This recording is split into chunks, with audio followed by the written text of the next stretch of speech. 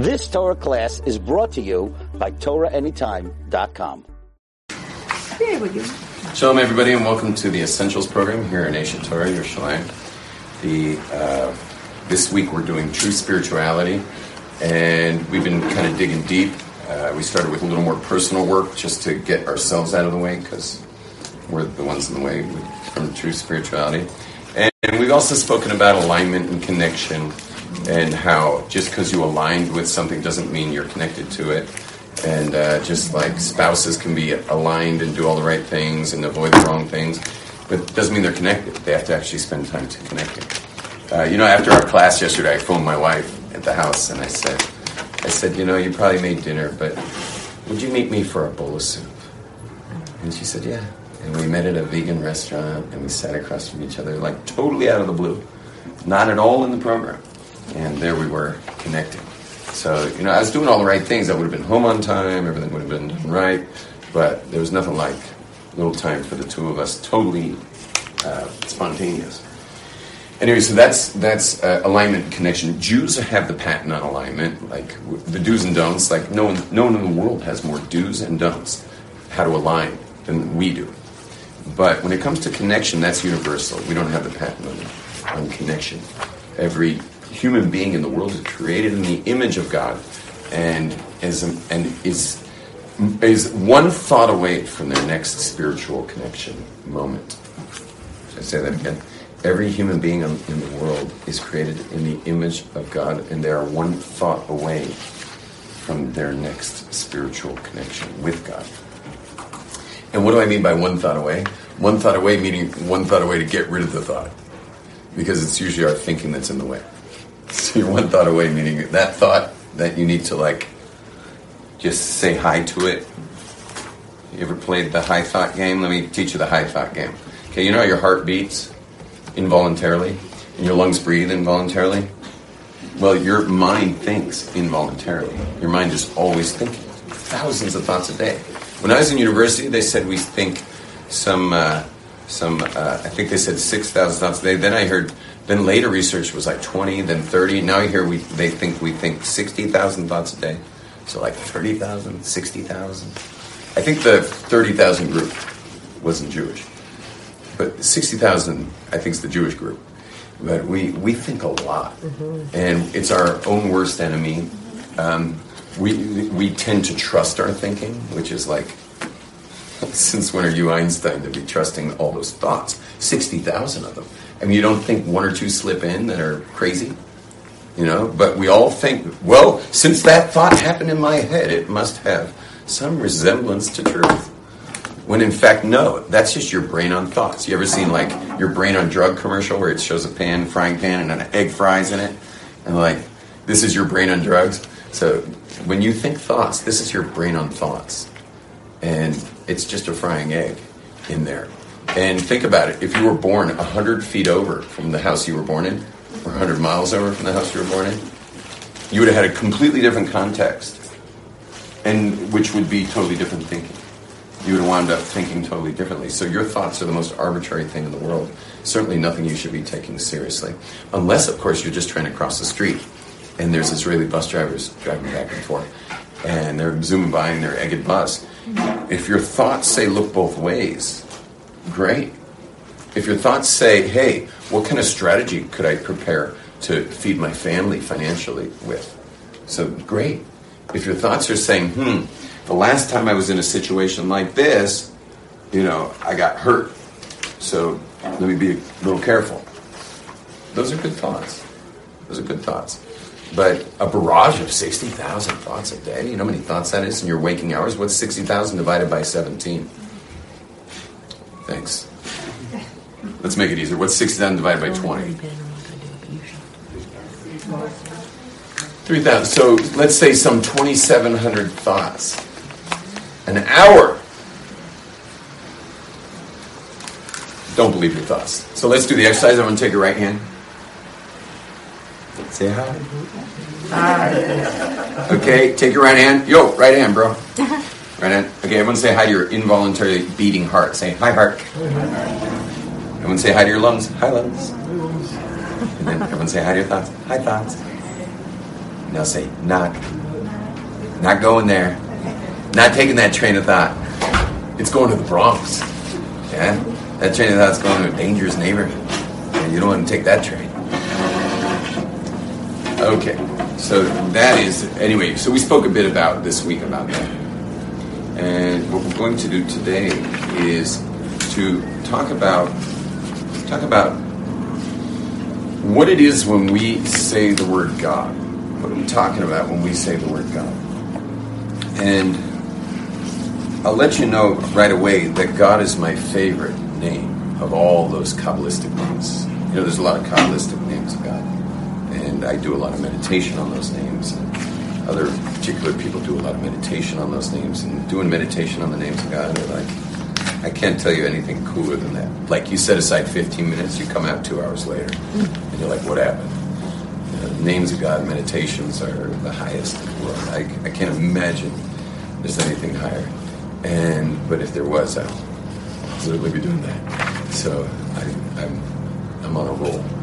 But let me tell you, the favorite name of God, if I can share it with you, is the word God. G-D. You know why? Because it doesn't mean anything. It doesn't mean anything. The human mind cannot help but construct concepts. The human mind is stuck conceptually. It's always trying to create a concept out of something. But if you think about a concept, even of God, is going to, by nature, be limited. A concept must be limited by nature. Why? Because a concept's going to include certain things and not include others. Meaning, for example, dark is an existence, but it also is a concept of dark. But dark's not light. It's not going to include light. It's going to be dark. It's going to be the absence of light. And light is not dark. And love is not fear, and fear is not hate, and hate is not warmth. Every concept has a parameter that eventually is beyond its concept. It's beyond the definition. So it's not just things have definitions like the word eraser, but concepts are defined. Whereas God is without definition. God has no definition. It's not something that any of us will ever understand. And you ready for this? You're not even going to know anything about it in its essence. Meaning it's on a need-to-know basis. Meaning whatever God's released about himself, that's available. But how do you know he's released that just for us, but some other planet and some other galaxies got something else released? Maybe they had a different press release. It's God. God can give whatever press release he chooses. I mean, certainly we can sense by the weather outside. There's a kindness. The creation itself has flowers, and I think I even grabbed a little lavender on my way out. Where's that lavender? Oh yeah, this is where I keep all my goods. Get you guys high or something. Okay. Baruch atah Adonai Eloheinu melech haolam. Boirei atzei v'sameh. Amen. So there are hints. God's giving a lot of hints. Anyone who's seen the Swiss House, that's more than a hint. God's definitely letting us know there's stuff going on. There's a bit of wrath. There's some hardcore stuff that takes place. There's some beautiful kindness. But again, that's our planet. Who says that doesn't tell you who God is? That just tells you what God wants us to know. There's certain things that I get in don't we all get in situations where we have to wear a hat that's not a natural hat to who we are? You get to an event or something and you're like, it's just not an event you would ever have chosen to go to, but it's your uncle's whatever. And so you'll wear a hat for a couple hours. How do we know God's not just wearing this hat for this particular planet? And the answer is, what do you think the Kabbalists say? He's just wearing a hat, or this is actually a hint towards his essence? What do you say? Hint towards his essence? I wish you were right. No, it's just a hat. We have no idea what this is. We don't know what it is. And you want to know something amazing about that is it's pretty cool. Because that means all of us can believe in it. It doesn't matter if you're a believer or an atheist. The same lack of possible conceptual definition of whatever created this thing is going to be the same for the atheist or for the believer. You get that? We all have that in common. We're all automatically within the realm of God as soon as we stop making it into a concept. I mean, it's almost like man created God in man's image. Because we're so busy, we're so busy with, like our man concept of God that we're creating God in our image. Wow. Can we let go of creating God in our image? And just let God be God? And we don't even know what that means. That's why I love the name, is that it doesn't mean anything. Which is as close to God as you can get. Because if it doesn't mean anything, so it must be very close to lack of definition. And so what a great symbol, G-D or G-O-D. It's also one more, you got good. Good guy. Okay, go ahead. Yeah. I have a question. Yes. So if God is an abstract concept and not personified, then why do you keep referring to God as a he and not as an it? Excellent. Thank you so much. What's your name? No, Melanie. Hi, where are you My from? sister's name is Melanie. I'm in Amsterdam. Amsterdam, cool. Amazing. You moved to Amsterdam. From where? You sound like you're I from grew up in Florida. Yeah, you sound like you're American. No, Holland. Cool. I just met a doctor from Holland in Spa just now. Yeah. Is Holland where Christiania is? Or is that Denmark? No, it's Denmark. Denmark, right? It's this little town of anarchists that seceded in Copenhagen, the capital of Denmark. There's about 1,000 hippies that seceded from the state of Denmark in the capital. You literally cross a little border and you're in a lawless land called Christianity or Free Stat or something. I forget what they call it. Anyway, cool place to go. Not great for the brain cells. Now so she asked, if the rabbi is saying there's absolutely no personification of God, why does the rabbi keep referring to God in the masculine? What's up with that? I mean, God doesn't have genitalia. And if he did, it'd be really scary. I mean less gender than more personified, because you could call it he or she, but either way, then we're No, we can only call it Like he. as a There's a person. reason I called it he. Yeah. Can you ladies slide over a teeny bit? Because this guy Nathan keeps blocking your... Yeah. Oh, okay. Much better. Yeah. Okay. Cool. So, the reason why we refer to God in the masculine has to do with mystical traditions, which Judaism's amongst the ancient tribal mystics. Yeah. And so, the mystical traditions always has masculine as a causer of flow and feminine as a receiver of flow. Causer, receiver, causer, receiver, causer, receiver. And it's not only do all mystics have it, but everything around you has it. There's nothing in this room but the masculine and feminine. That's all there is. Every single thing you're looking at is either masculine or feminine, but they're usually together, kind of as both. So, for example, this that I made a blessing on is either masculine or feminine, obviously. And these trees that cut the wood of your tables was masculine or feminine. Every human being in here has either been created with the masculine genitalia or feminine genitalia. Although each human beings and probably other animals have male and female in them. My female's strong. My man is trained man.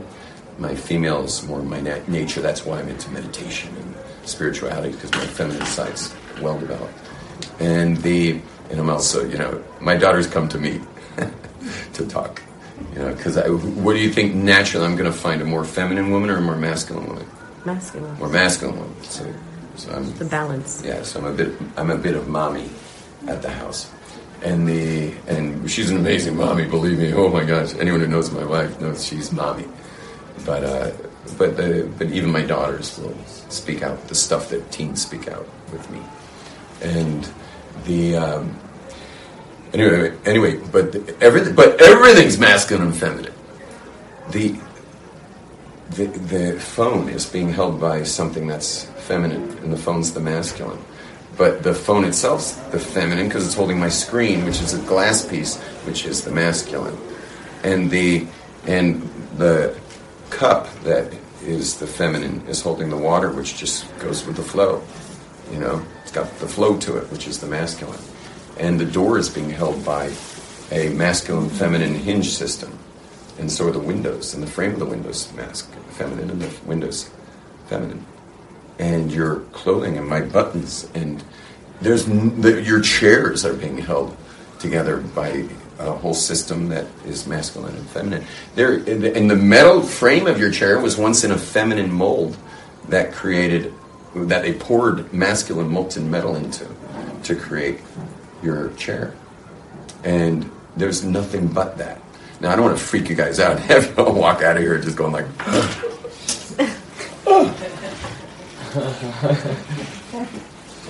Now, the creation itself is going to be called, take a guess, is it receiving something or is it causing something? The creation. It's receiving something. So in mystical tradition, the physical world is always called in the feminine. Always called in the feminine. So we're all really feminine. Even us men in the room that are of masculine genitalia are actually feminine as well. Because we're all on the take here. None of us are causing anything. You know, God lets us for 6 days pretend we caused something. You know, what do you think Shabbos is? Shabbos is, another way of saying Shabbos is, let's stop pretending that you actually did anything in your whole asserting yourself on this world. Mm-hmm. You know, marking every lamppost you walk by. You know, like a Cocker Spaniel. Mm-hmm. You know, let's just stop pretending. You know, get your fingers off that little crackberry and like, let's just be together. Like, I'm causing all this.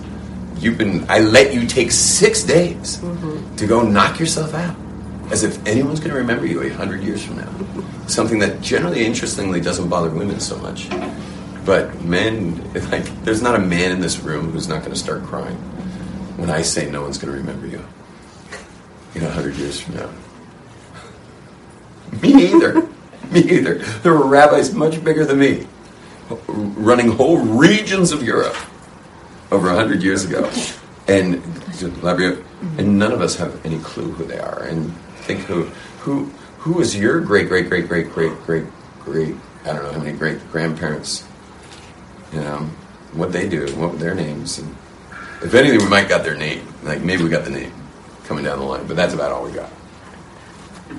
So anyway, so now who's running the place?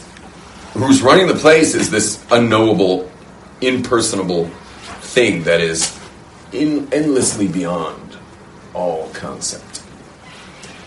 But vis-a-vis us, it's causing and we're receiving. It's causing, we're receiving it. And that's why we always refer to God, not always, but almost always refer to God in the masculine. We have exceptions. The exceptions are when you want to give God. Can you give God anything? So you can give God something. You know what you can give God? You can give gratitude to God. So when we give gratitude, we actually change the grammar to the feminine. And we say, for example, Modim anachnu lach. We call God lach, which is feminine, right? Lacha is you in masculine, and lach is to the feminine.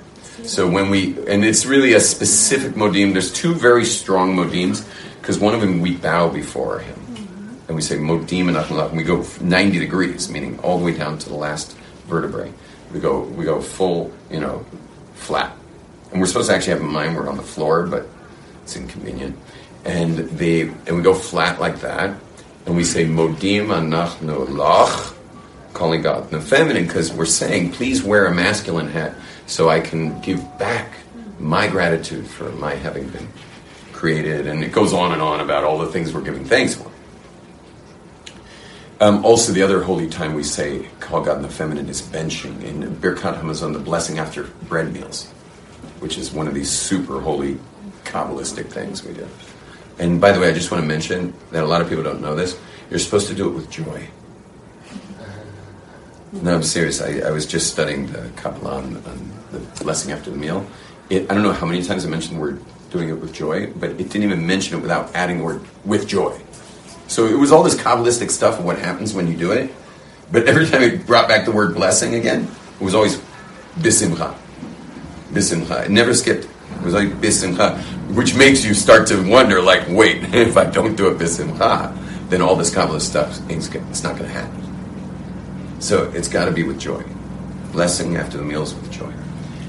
You want to hear something amazing? All the Kabbalistic stuff that was brought down that happens when you bless with joy, at the end of the whole thing it says, and by the way, you should know that on Shabbat, that stuff that you just studied about what happens when you make a blessing after a meal with joy, all that stuff happens with your taste buds on Shabbat.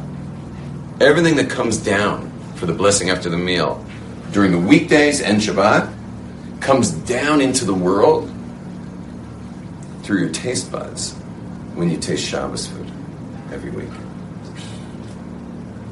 Taste buds. Yeah. So Shabbat's very special. It's also brought in Kabbalah, just this might interest you guys, is that the way you raise food, because think about it, this whole world's being projected from higher. So there's these parallel realms that it's coming down from.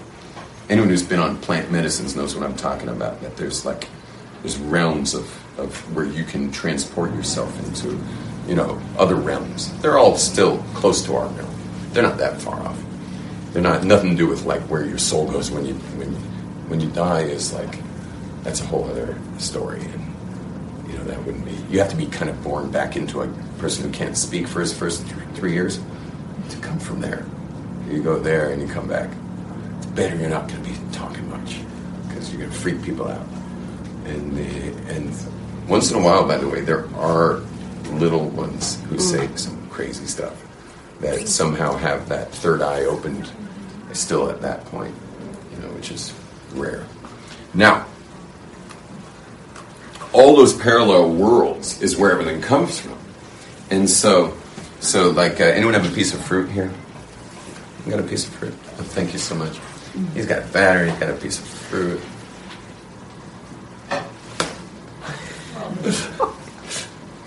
Whoa. Where'd you get that, bro? Market on my way here. Which market? I don't know, some street market. Oh, like a street market? Yes. Jewish Quarter? Or, No, I have like a 40-minute walk in the morning.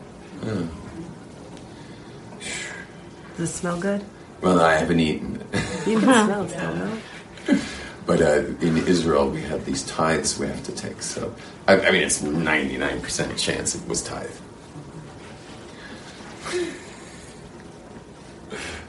But I'm not going to eat it. Okay, here we go. You ready? This tangerine has an angelic tangerine. I mean, like literally.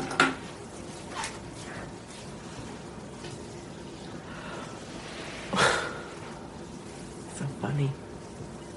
Is it to scale? Aww. It's a poor in costume for that.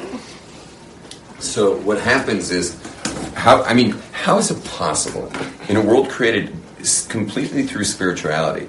I'll do it just for a second because there's a lot of new people in here, so just to give you the 4-second proof of God, and then you'll know what I'm talking about. You've heard the 4-second proof of God. Did I ever give you the 4-second? You ever heard the 4-second? Just real quick, just to get it down, is that what does nothing make? Meaning if I sealed a bottle with nothing in it, buried it, what would be in there in 100 years? Nothing. What would be in it? Nothing. How about 200 years? 1,000 years? A billion years? Nothing. What does nothing make? Nothing. What does nothing make? You get nothing. Excellent. So,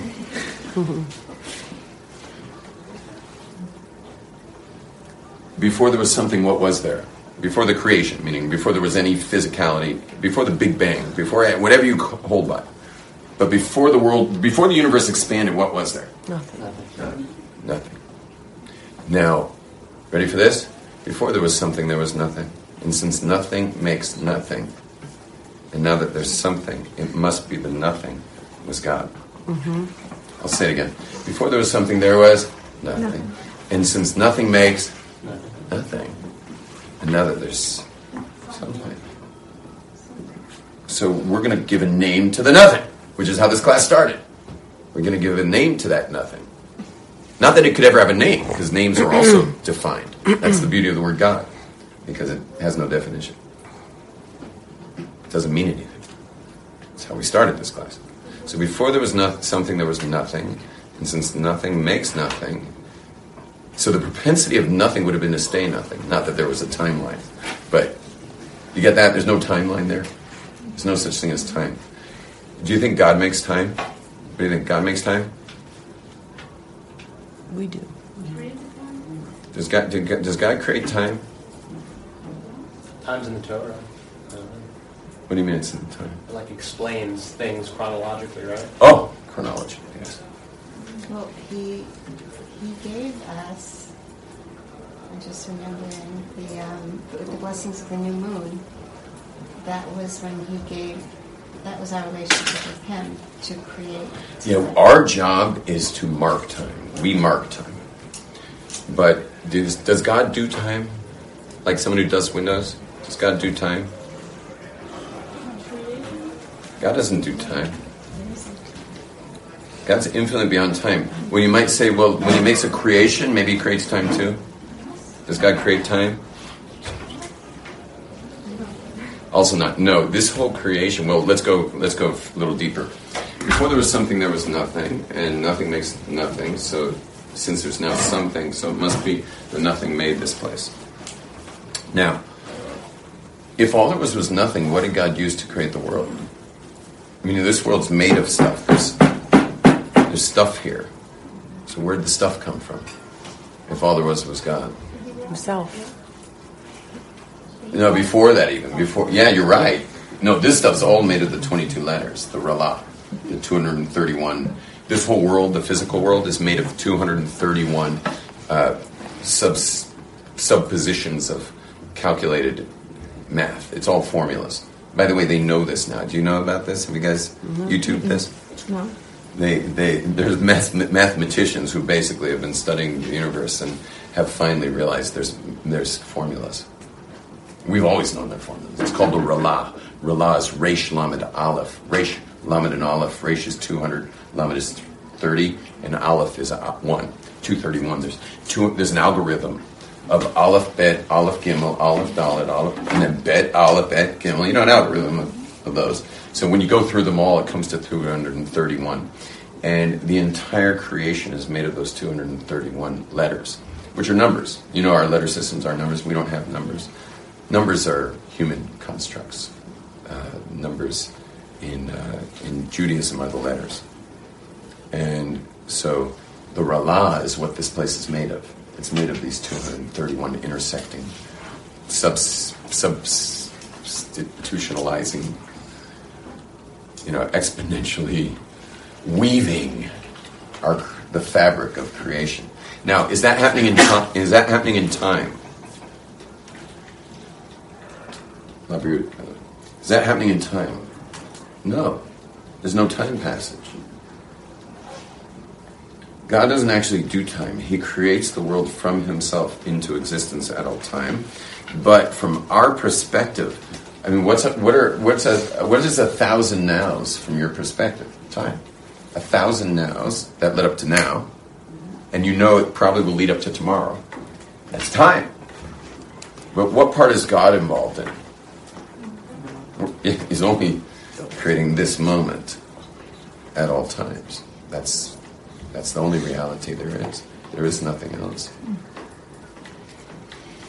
And this is where joy comes from. Joy comes from living that. If you can live in this moment, so then you're all set. I mean, is everyone feeling okay right now? Sure. Now, what if I needed to take blood right now? I was a doctor or a nurse, and I'm like, yeah, we're just doing blood tests. There'll be a little prick. Is everything fine as that needle hits your skin for a blood test? Is everything fine? Yeah. It is. Have you ever noticed how quickly it goes? What was the hardest part about the pinprick? Before. Mm-hmm. Thinking about it was pretty rough. It happens kind of quick. So I don't even think you have time in that amount. I don't think our brains are quick enough to even really. It's like kosher slaughter. They've already checked. They have the today we have the technology to, put obviously full brain monitors on like massive high-tech brain monitors on a cow to see if the timing of the cut windpipe can get to the pain center of the brain. So we know that it doesn't. We also know that Gentiles, when they slaughter meat, we know that it does much worse than that. I suggest anyone who's not keeping kosher, if you can be vegetarian, you should be vegetarian. But I would not touch meat. That was it. Meaning, forgetting about the Jewish aspect. I'm just saying, on a moral aspect. Yeah. Like you have no business touching meat that wasn't kosher, slaughtered. I'd say it to a Gentile. Gentiles should be eating kosher meat. It would certainly make our meat a hell of a lot cheaper. But we got all the Gentiles eating kosher meat. And the other option is vegetarianism. Like, you could just be vegetarian. How much meat do you need anyway? If any. Today you can just eat your chia seeds. Just don't forget a toothpick. To put the yogurt. So all there is God, and God creates the world out of himself, because that's all there was. And all the world is just the unfolding of infinite into finite. I mean, think about this. This is just infinite, like unfolding into finite at all times. That's all that's happening. It's the infinite's unfolding into the finite. And what happens is, in the Ralah, the 231 gates are calculations going on that eventually weave and weave and weave. And in their weavings, the actual coils of copper, so to speak, they're not physical, but the actual copper coils coming down, which are made of the letters, meaning they're made of those numbers, which are the letters. As the coils come down, those coils themselves, meaning every micrometer of it, is made of a non-substantive, non-time-bound thing that I can't give an English translation to it. That's why I'm using like copper coils and stuff. Called in Hebrew malachim. It's called malachim. Everyone try the word malachim. Angels. Malachim. Malachim. And malachim are the actual weaving of the, like, meaning if you could somehow grab a cross section of it and just have it, you'd be holding malachim. Those are malachim. And I'm stating it in plural, but every little micrometer of it is a malach. Now, those malachim are connected to the power source, which is the king of all reality. They were connected to the power source. And that power source, because they're connected to it, they can see it, so to speak. They don't have eyes, but so to speak, they're aware of it. And not only are they aware of it, but they're drawn towards it.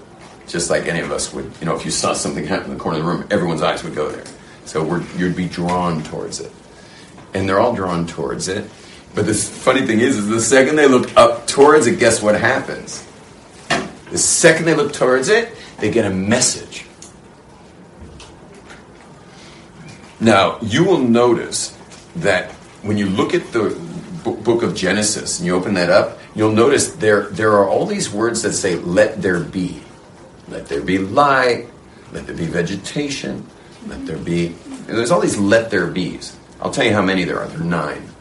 Because the first of them is actually the word Bereshit, in the beginning. Bereshit, Genesis. The word Bereshit is the first, and then there's 9 let there be's. Now, those let there be's are actually, they start weaving together in the Ralah, coming down the systems. And there's a realm called Berea where they're totally holographic by nature. And then, I don't know if you know what that means, but everything's within everything. So mineral would be within vegetable, which would be into animal, and it's all woven there. It's holographic. You know anything about holographic plates there? Do you know holographic? You've heard of a hologram. So that being projected, a hologram is being projected from what's called a holographic plate. Holographic plates are non-locational, a-location. Meaning did you know every millimeter of a holographic plate that projects holograms, every millimeter has all the info? Yeah. So if I like cut a slide in half, like remember, have you ever seen a slide? It was a way of producing pictures. Okay. So if you cut a slide in half, you only get half the image. But if you cut a holographic plate all the way, like let's say it's a giant holographic plate that's going to be a picture of, I don't know, whatever, Bozo the Clown, yeah? And it's going to be a 3D image of Bozo the Clown. If you cut the whole thing away and you only are left with 1 inch by 1 inch of it, and you shine a laser through it, Still you know what you're going to get? All of Bozo the Low Clown. image. Just very low resolution. It's alocational. It's mind-boggling what that means, because every bit of info is in every millimeter of it. That's what Berea is. The Rala is going through that. And that's what I meant by the vegetables within the mineral, within the animal, everything's together. But then you get to this major break, and you move into this totally other realm that's closer to our realm, although none of this is anywhere near here.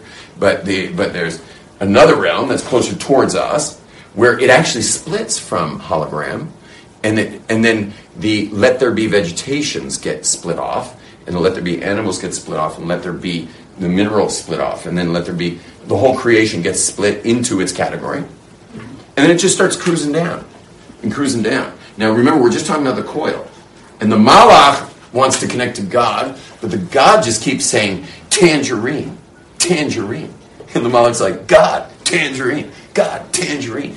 Man, it's not God telling him; it's the Malach above him. You understand? It's got a Malach 1 micrometer above him. And it just keeps going, God, tangerine, God, tangerine. And the prophets that have seen this during prophecy said that it was happening at the speed of lightning. Why? Only because it was the fastest thing they ever saw. So they had to use some kind of analogy. But when you click on the word lightning there, they say it was way faster than lightning. It's just that lightning was the only words they could use for speed in how fast it was moving. In fact, the word electricity in Hebrew, anyone know the word? Chashmal is the term the prophet used, which is amazing. That's the term used. And think about the word chashmal. Mal is from milah, to speak. Chash means to be quiet. So it's current. It's, you know what I'm saying? It's circuit. Chashmal. Make up your mind. Chash or mal. It's chashmal. It's quiet speak. It's having a charge or a conductor with a non-conductor and then a conductor, just like the ark had gold on the inside. It was wood, gold on the outside, and then wood-covered gold staves that can never leave. It was an electrical conductor. Why do you think the Jews went out to war with it? We never fought a war without it. It's like, it sounds like the last thing I would want around a battlefield is our holy ark. But they literally take it out from the Holy of Holies and have it lead them in war. Can you imagine what kind of crazy experience that was going on out there? And then the Jews would come back with like 0 casualties. And by the way, even then it was called the IDF. It wasn't called the Israeli army. It's called it's very specific they called it that. You realize that it's called the IDF for a very specific reason. It's not our army. We don't have an army. We have a defense force. Because when you're protecting something that is the absolute, like, nuclear kernel of why God created this whole place, you must defend it. You've got to defend it no matter what. You even have to preempt. You know, that's in Jewish law, which is Torah law regarding war, is if you have any sense someone's coming near the nucleus of the purpose of this creation, you have to preempt. You have to strike first. And the crazy thing is, if the Babylonians or the Romans or the Germans or anyone knew, if they had any idea what they were destroying, they would all just line around the temple, point their guns outwards, and join the defense. They didn't realize that they're gaining.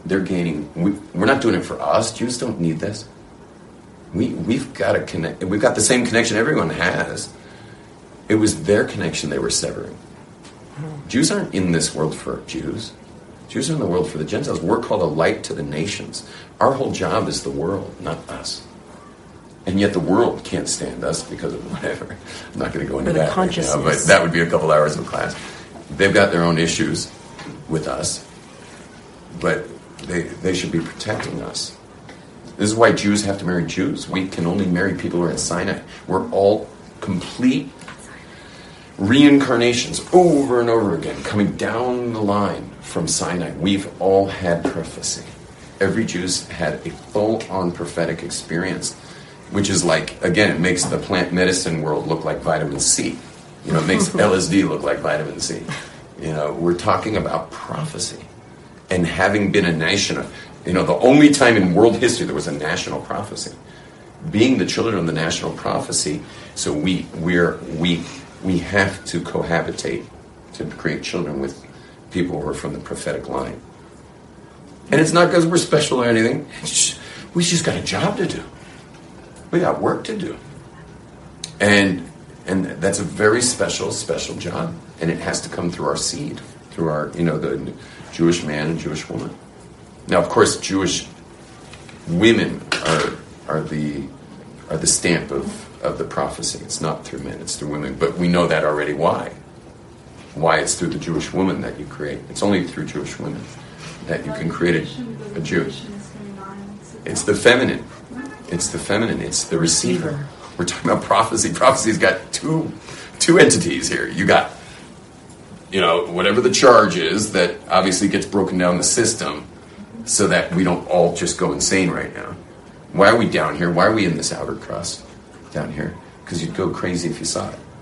If you could see what the malachim are seeing, you would completely lose it forever. That's why the people who are on plant ceremony experiences, they're not getting anywhere near there because they never make it afterwards. But believe me, navigating those realms are, you know, the shamans of the jungles are heavyweights. And those dudes, they know what they're doing for sure. But again, they're navigating areas that are nowhere near anywhere we even got to yet. So it's coming down the coil. It's coming down the coil. Coming down the coil, and then eventually, at the bottom of that area, it has another big crunch of another. It has to cross another border, which heads into a realm called Asiya. Now we're at the very outer crust of Asiya. We're at the bottom of Asiya. And it comes down and down and down and down. I gave it wings. But it comes down and down and down and down and down. And then finally, at the last realm of Asiya, where anything can be vegetable, because there's lower, mineral goes further. So the last realm of Asiya, where anything can go vegetable, it goes down and down and down and down. And then finally, it winds up here, 3D in our world. The 3D nature of it is thanks to the Berea world, where notice everything's 3D here, which is super cool. It's 3D here. Asiya can't create 3D, nor can Yetzirah. The only reason everything's 3D down here is because of Berea, where everything's holographic. You understand? We're in the 3D realm because we're coming from a holographic. We're being beamed from a holographic realm called Berea. Anyway, the thing finally makes it to my hand. Hello. And now I got this thing. And meanwhile, this malach's going, we're going that thing, brother. And I'm just like, I'm just holding it. And now the malach's like going, do you realize what I've been through to get down here? Like,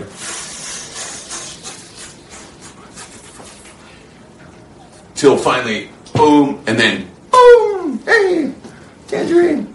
So that malach's watching me right now. That malach's going like, don't mess with that thing. Don't mess with that thing. You got one thing to do with that, and that's to raise it. You got to raise it up. You got to raise that baby up. Raise it back. Take me. This guy's just going like, this is E.T. phone home, okay? This is E.T. This is E.T. going like, you know, tangerine phone home, tangerine phone home. It's not happy about this. It just had what's called, in Hebrew and Kabbalah, it's called Yeridah. It just had a major Yeridah. Major Yeridah. And now it's down here and it's just like kind of waiting on like pins and needles going like, what's going to happen now? What's going to go on now? There better be, I mean, it's Israeli, so it better be tithe, separations for the priests, the Kohen, and the Levite and stuff. And it better be, you know, purchased properly. If it was stolen, it also goes to another place. Then it wants a blessing set on it. Baruch atah, you know, Berei Priya Eitz. Then it's going into the digestion. then it's going to be used with all of its minerals and vitamins and water for me to do mitzvahs with it. And when I go use it until it's finally assimilated into my whole body, which, in other words, it's going to become a Jew, ultimately it's going to become me.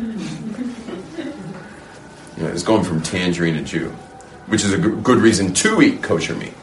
Because think of that chicken. That chicken's just like, doesn't have much of a life. But it winds up eaten by a Jew. That chicken just got Jewish real quick, And now it's like this Jew's walking around helping people, teaching wisdom, praying. Anyway, my teacher, I have a Rebbe who's taught me everything I'm teaching you. So my Rebbe says that if you ever overeat, don't feel guilty. Just go use it. Use it. You got a ton of. You're packed with malachim now. You're packed with malachim. Don't go to sleep. Go out there and get them. You got a ton of calories. Like go use it. And also, he said that the Rebbe says that it puts a lot of responsibility on people who cook. Any of you cook? You got to make it tasty. Yeah. Because why? It hits the taste buds. Taste buds shoot out the enzymes. Enzymes help break it down. Because you want as much of this becoming a Jew and as little of it heading to the toilet. So the more tasty, the more enzymes, the more I'll chew it. And this is the danger of white food. I feel bad for the angels of white, processed white bread and stuff. Because you don't need to chew that stuff, white pasta. You just swallow it, but then it doesn't really get digested. And it doesn't get where it needs to go. Just to tell you something funny is my Rebbe, he was always eating, he stopped doing this because the doctor made him. He was always eating what was his diet? His diet was 2 slices of white bread a day. He doesn't eat much. 2 slices of white bread. So eventually his body couldn't take it anymore. He's 6'4" or 5", and his head's like bigger than a basketball. He's like this gigantic, big payas, like ET eyes. Speaking of ET, giant eyes. And he's in meditation 22 hours a day. He only sleeps 2 hours a day, and he does them, and you wouldn't call that sleep because he knows where the exit of dreams are. Did you know when you're dreaming there's a door? You can go out and have full-on fact-finding with God. And that's what he does. He studies a lot of the day during he's meditative even when he's studying. And when he gets to a piece that's too complicated, that becomes the fact finder for that night. And he'll study on the edge of his bed, study over and over and over again. He has a system. It's been passed down for thousands of years, but very few people know it. Anyway, you repeat it. Even though you don't understand, you just get the words down. And then he slowly lays down, goes in, when he hits REM, finds the door, takes that piece of Torah. It's a piece of Torah. It might be a piece of Talmud. It might be a piece of Kabbalah. He takes it and opens it up. Fact-finding missions. That's his sleep. Anyway, you make a blessing, it becomes you. On Shabbat, ready for this? All of that raising the malach back up happens just with the taste buds. Back to the taste buds. Everything of raising up the food is on the taste buds. Now, I want to scare you all just a little bit. Okay, I'm going to scare you all a little bit. What happens if it doesn't get treated right? What if it was stolen? Or what if it wasn't tithed? If this isn't tithed, I mean, if this was from fruit that didn't get separated out, a few of them for the priesthood, the Kohanim, if it was not tithed, it's now kryptonite. It's now poison. It's spiritual, mess up your vibrational frequencies. That's what this could easily be that. I mean, 99% chance it's not. And we will tithe it, by the way. We'll cut off a teeny piece of one section, but tithe it. But what if it's bought by a non-Jew? I mean, what if it's bought from a non-Jew? If the orchard was non-Jewish, then you're all set. Now, which is very interesting. But anyway. But let's say it was stolen, or let's say it wasn't tithed, or let's say I didn't make the blessing on it, or Or let's say I didn't do mitzvahs with it. I took the energy and I went and like hurt somebody. So then what happens to the malach? What happens to this malach? So even though it just came down this like incredible yeridah, so what happens is the malach gets sent down to this totally other area. You know what area it gets sent to? It gets sent to a little deeper level than our crust down here. Okay, we're inside the crust, so but this will be the earth. Okay.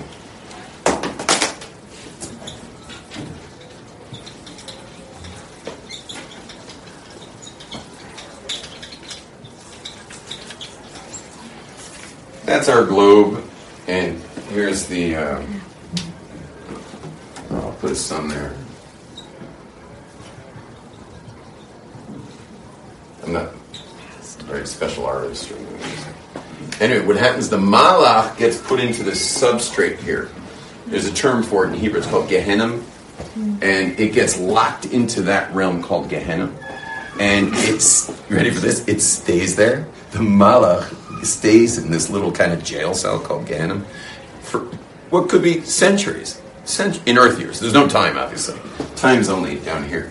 So it could be in there for, and even time's not here, as we spoke about. But it could be there for centuries of Earth years, trapped. You know why? The reason why is because it needs you to come back in another incarnation and get it out. That's horrible. No, it's great. I feel bad if that was horrible. Just when someone offers you some tangerine, don't refuse, because it could have waited for this moment. Yeah, you got to be careful what you refuse around. You know, when someone says, "Oh, would you like some of this?" You're like, "No, thank you." And Malach's like, "God." Yeah. But God's not cruel. God's going to make sure that it'll probably wind up more in your. Would you like this piece of cake? It'll probably wind up. I'll tell you, by the way, it'll probably wind up more likely on a Shabbos table, because then it goes up on a taste, just on taste, like on contact. Boom, gets out. Now, this was like, where did this class come from? He's kind of like, I don't even know how many classes. This one's really cool. I have a lot of material that I never teach. I don't know why I'm teaching right now. Is there a halacha that you're supposed to like not refuse food? No, you're allowed to. Your bubby would say so. Yeah, what was the funny joke about a Jewish woman? She said, it was just, I have two in my head, but the first one, I forget. I just had a situation where I was at a Jewish event, and I was trying to find out whose other half a burger was on the table. I wanted this half a burger, and I'm not going to eat off someone else's germs, but if it was one of my 8 kids running around, meaning there was a high statistical chance this was one of my kids. So I was just combing the party with the burger, trying to find. It was on a plate, and I was like, who this is? Every single guy I asked said, I don't know, and every single woman I asked said, eat it. It was the weirdest thing. Because you were that. Like, you wanted it. All I was at, but I was just saying, like, she's like, but you wanted it. I was like, I was asking what's the facts, whose burger is this? And every guy was like, I don't know. You scared. You're like. Anyway, so I finally get in the kitchen, and I ask in the kitchen, there was my mother-in-law, my wife, a couple other women. I'm like, I asked them, like, does anyone know whose burger this is? In unison, they all just say, eat it. Oh my God, that's scary. And so I told them the story that I just went through the whole party, and every guy said, so it was like a tremendous study. And then, so my mother-in-law says, no, that's just because everyone's Jewish. And then we all look at each other like, except for Anne. Someone married a girl named Anne. Okay. And? She ain't Jewish. So what was her response? Yeah, so I said, she was like down in this like grass area playing with she was kind of keeping an eye on all the kids and stuff. So we went out, and all the ladies in the kitchen followed me. We're like, everyone had like their pencils out. This is a total scientific experiment. What was the answer? It was like drum roll. And I go up to Anne, and I'm like, Anne, do you know whose burger this is? And she says, I don't know.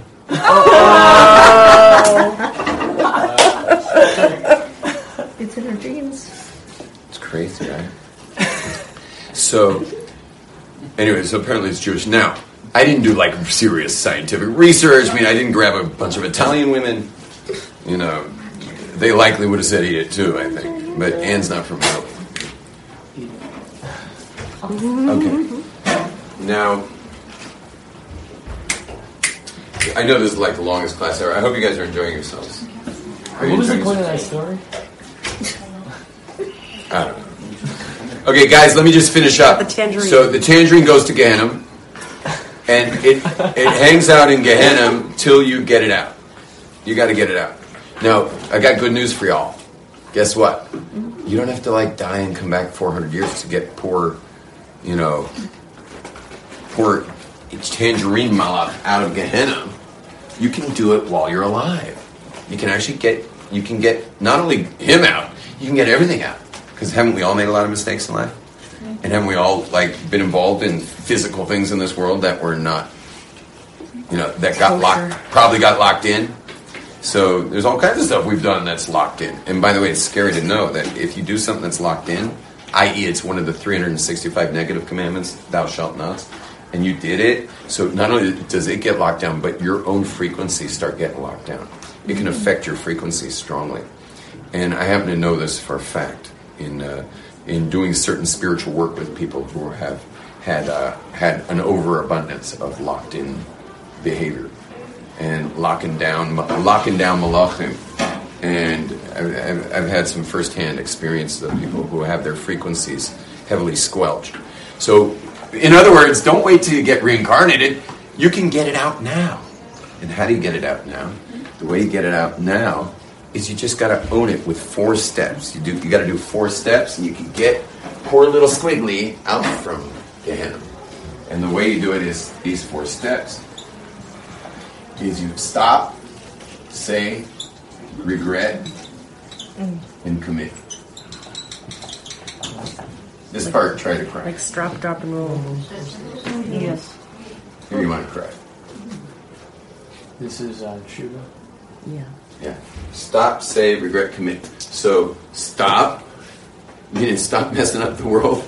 Say is you have to remember the 231, the letters.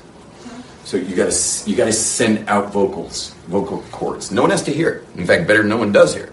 You just got to make the sounds, and you can whisper, but as long as you hear it, it has to hit the world of letters. So yeah, it's really freaky. That takes awareness though, because we don't even know what we're half the things to do too. I've got one for that too. You add, and by the way, all the other things I forgot about. Okay, and then regret is, I'll give you the definition of regret. Those who are taking notes is, had I known then what I know now, I would never have done it. But it's good to cry a little. If I had known before what I know now, I would never have done that. That's regret. And then the last is to commit, is say like, going forward, that's not going to be part of the program here. I commit to not going forward with that. And then what happens is this tangerine just goes like, all the way back to oneness, and then poof, back into the oneness. Ladies and gentlemen, that's all we're doing for today. It was a pleasure. Thank you. You've just experienced another Torah class brought to you by TorahAnytime.com.